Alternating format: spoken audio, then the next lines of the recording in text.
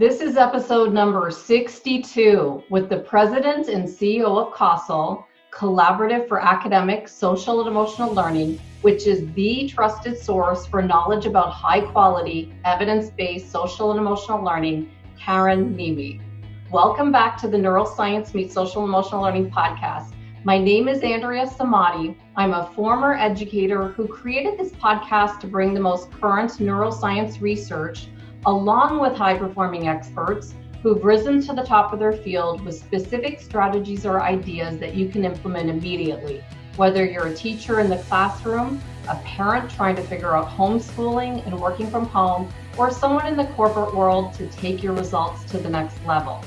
Today, our podcast comes full circle, as anyone who follows our work will know that we launched this idea almost a year ago when I saw a huge need for a platform for social emotional learning with CASEL's first SEL exchange in 2019, when that conference drew an interest from over 850 speakers around the country to present their ideas to help improve our schools, homes, and communities with SEL. And this inaugural conference drew over 1,500 attendees from 48 states and 30 countries. I am thrilled to have Karen Niemi, the President and CEO of CASEL, here today. Karen oversees and directs all of CASEL's activities to enhance and expand evidence-based social emotional learning, including practice, research, communications, policy, and development. This is no small feat, but as an accomplished business leader with a long track record of success in the education sector, she blends an understanding of school systems and pedagogy with solid business practice and has successfully led educational companies through all stages of growth. She's also helped schools advance their education missions by making research and best practices accessible and actionable by teachers and administrators, and has brought learning tools and strategies into school systems and students nationwide. Welcome, Karen. It's such an honor to have you here today. Thank you so much. I'm very happy to be here. Thanks so much. I must first of all give a shout out to David Adams from episode number 54 for introducing us. Thanks, David. And to let you know, we've had quite a few leaders from CASEL, like Clark McCown, the president and founder of Excel Labs, that I know is on the advisory board for CASEL's Measuring SEL initiative, as well as the Yale Center for Emotional Intelligence founder with his phenomenal book, Mark Brackett, and his Permission to Feel book. So thank you so much for coming on to share your thoughts, experiences, tools, and resources for SEL at such an important time for parents, educators, and really everyone. Thank you. So just to dive into our questions, Karen, I was speaking with the president of a large publishing company to potentially develop an SEL program, and many people in this company were still unclear of the years of research and data behind implementing SEL in our schools. So even though there's a huge interest in SEL, not everybody has caught up with the benefits behind implementing SEL programs in our schools, or even an emotional intelligence training program in our workplaces. So I pointed them to your research page and explained about the 11th percentile point academic gain, but how can we spread the word of all the resources and research that CASEL offers that's really been the hallmark of your work since its founding? Great. Well, why don't I start by just sharing a little bit of an overview of what resources we have so that people are aware of what's out there. So CASEL is advancing social and emotional learning research, practice, and policy. And so the kinds of resources that we have span those domains.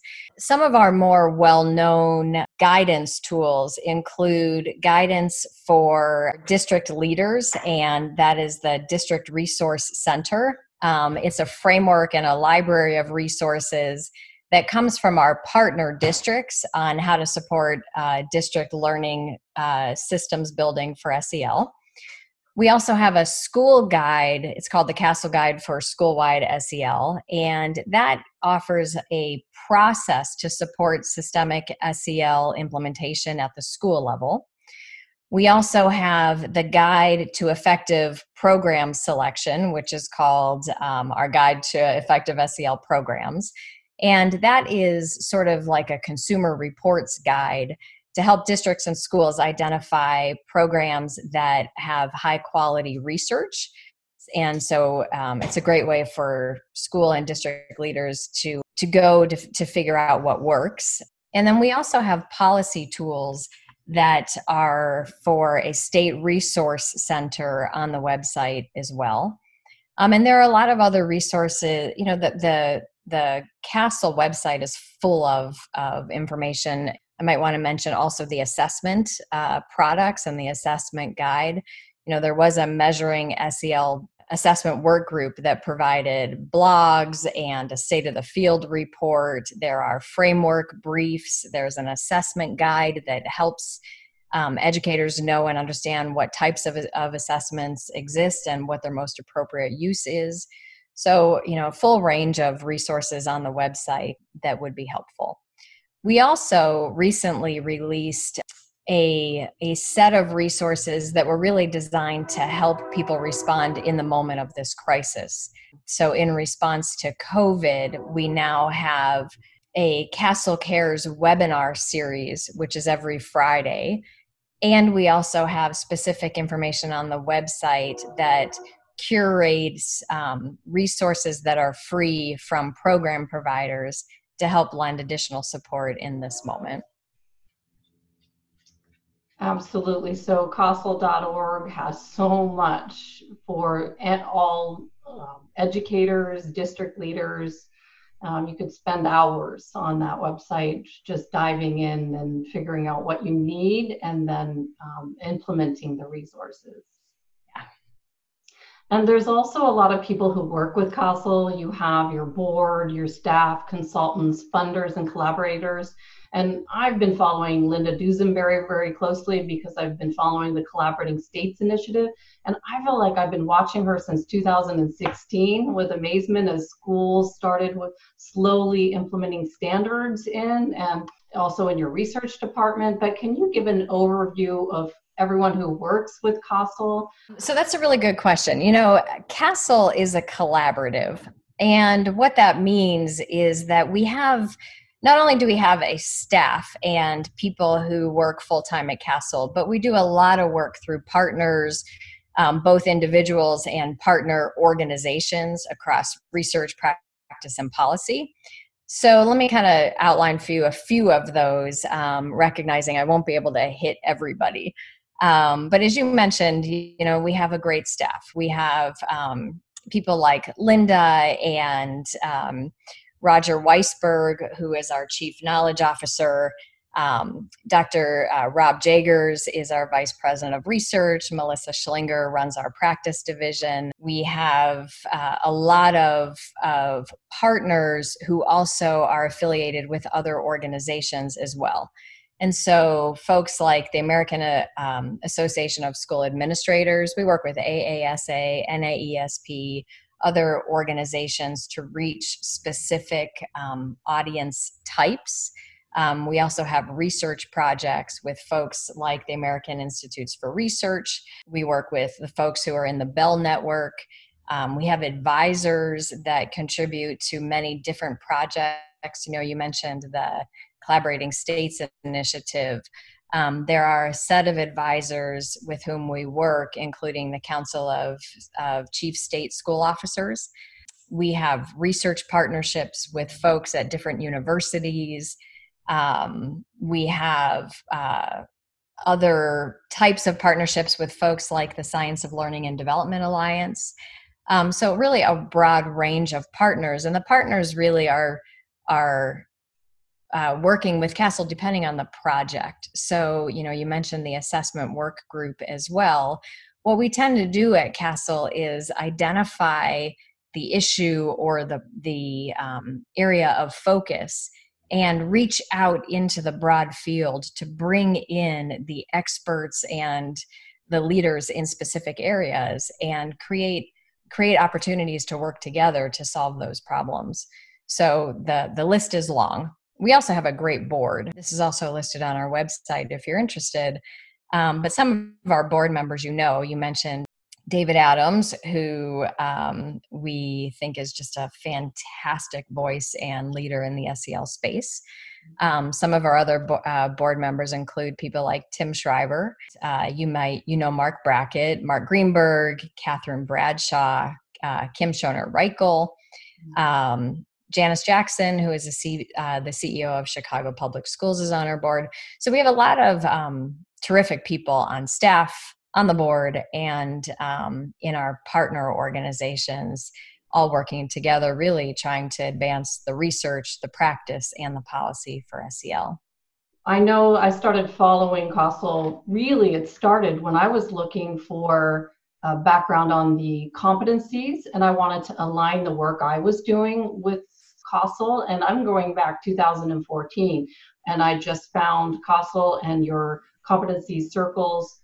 And out of all of them, I just wonder if you can give an overview of what you think about these competencies, what's missing in our schools, and what's different from now. Why are these competencies so important in making an impact versus 20 years ago? Yeah. Well, I would say that the competencies aren't necessarily different. I think there is a much greater knowledge and understanding about how important this work is, right? So let me back up and say a few things. 20 years ago or 25 years ago, I think it became clear that social and emotional learning is an essential element that needs to be addressed in our schools as part of human development. And we know that when kids are strong in social and emotional competence, they do better in school, they do better at work, and they do better in life. And we have been working to really help create positive, safe, supportive learning environments that enable the fostering and the development of these skills.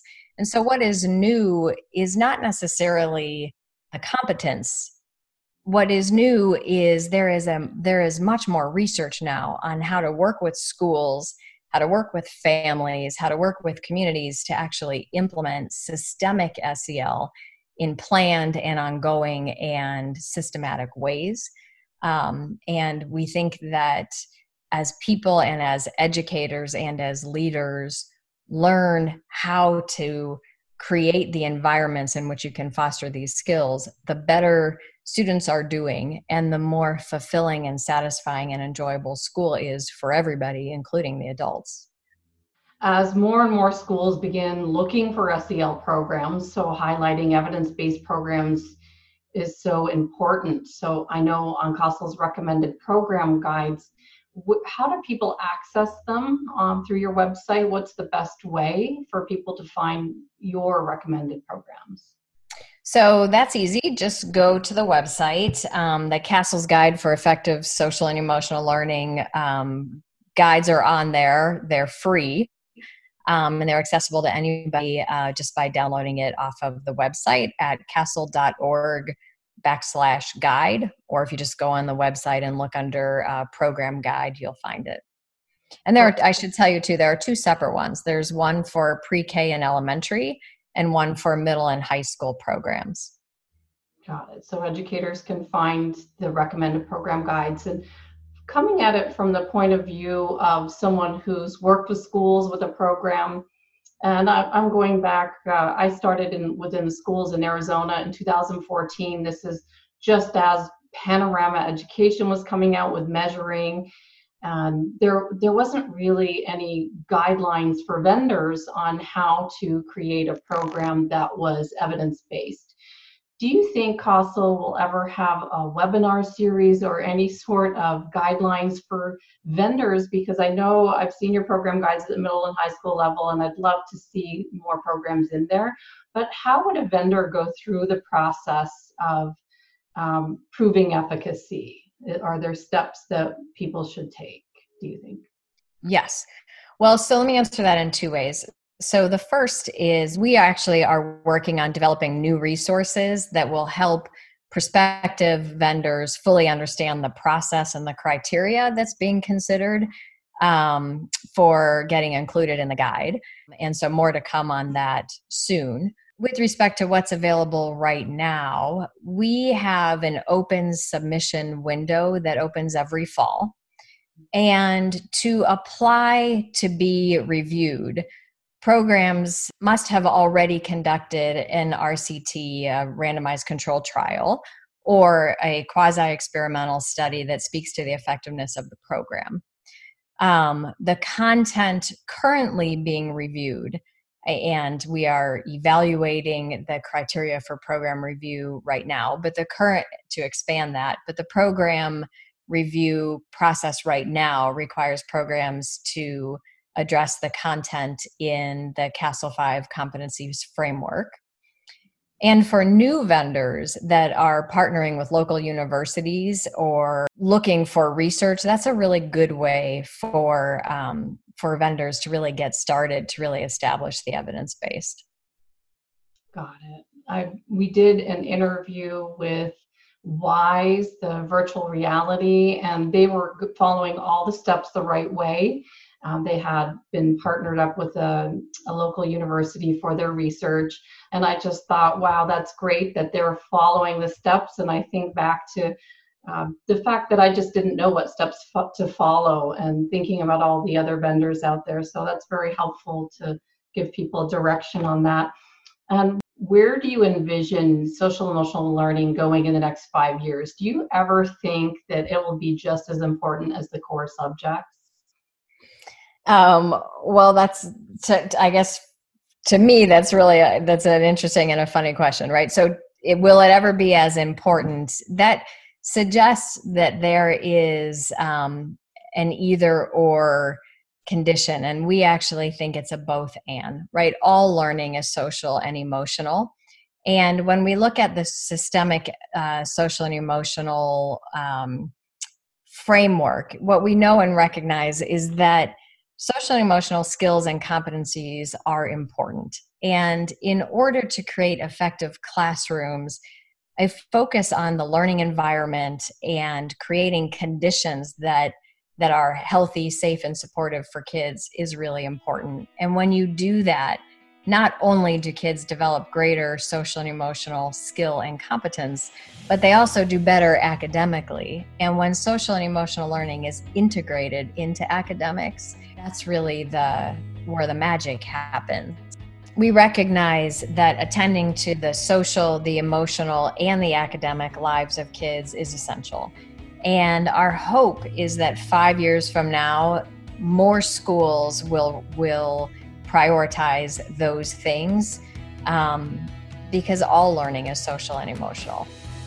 Absolutely. Definitely. And Karen, I want to thank you so much for your time today to meet with us here and take a deeper dive into everything you offer at CASEL. So for people who want to learn more, I'll put the website, it's casel.org. And I've listed everything we've spoken about in the show notes as quick links for anyone that wants to click on them. I'll put screenshots. And you mentioned your CASEL Cares initiative in the very beginning. There's also a weekly webinar series. Is there anything else that you think is important for people to know about CASEL?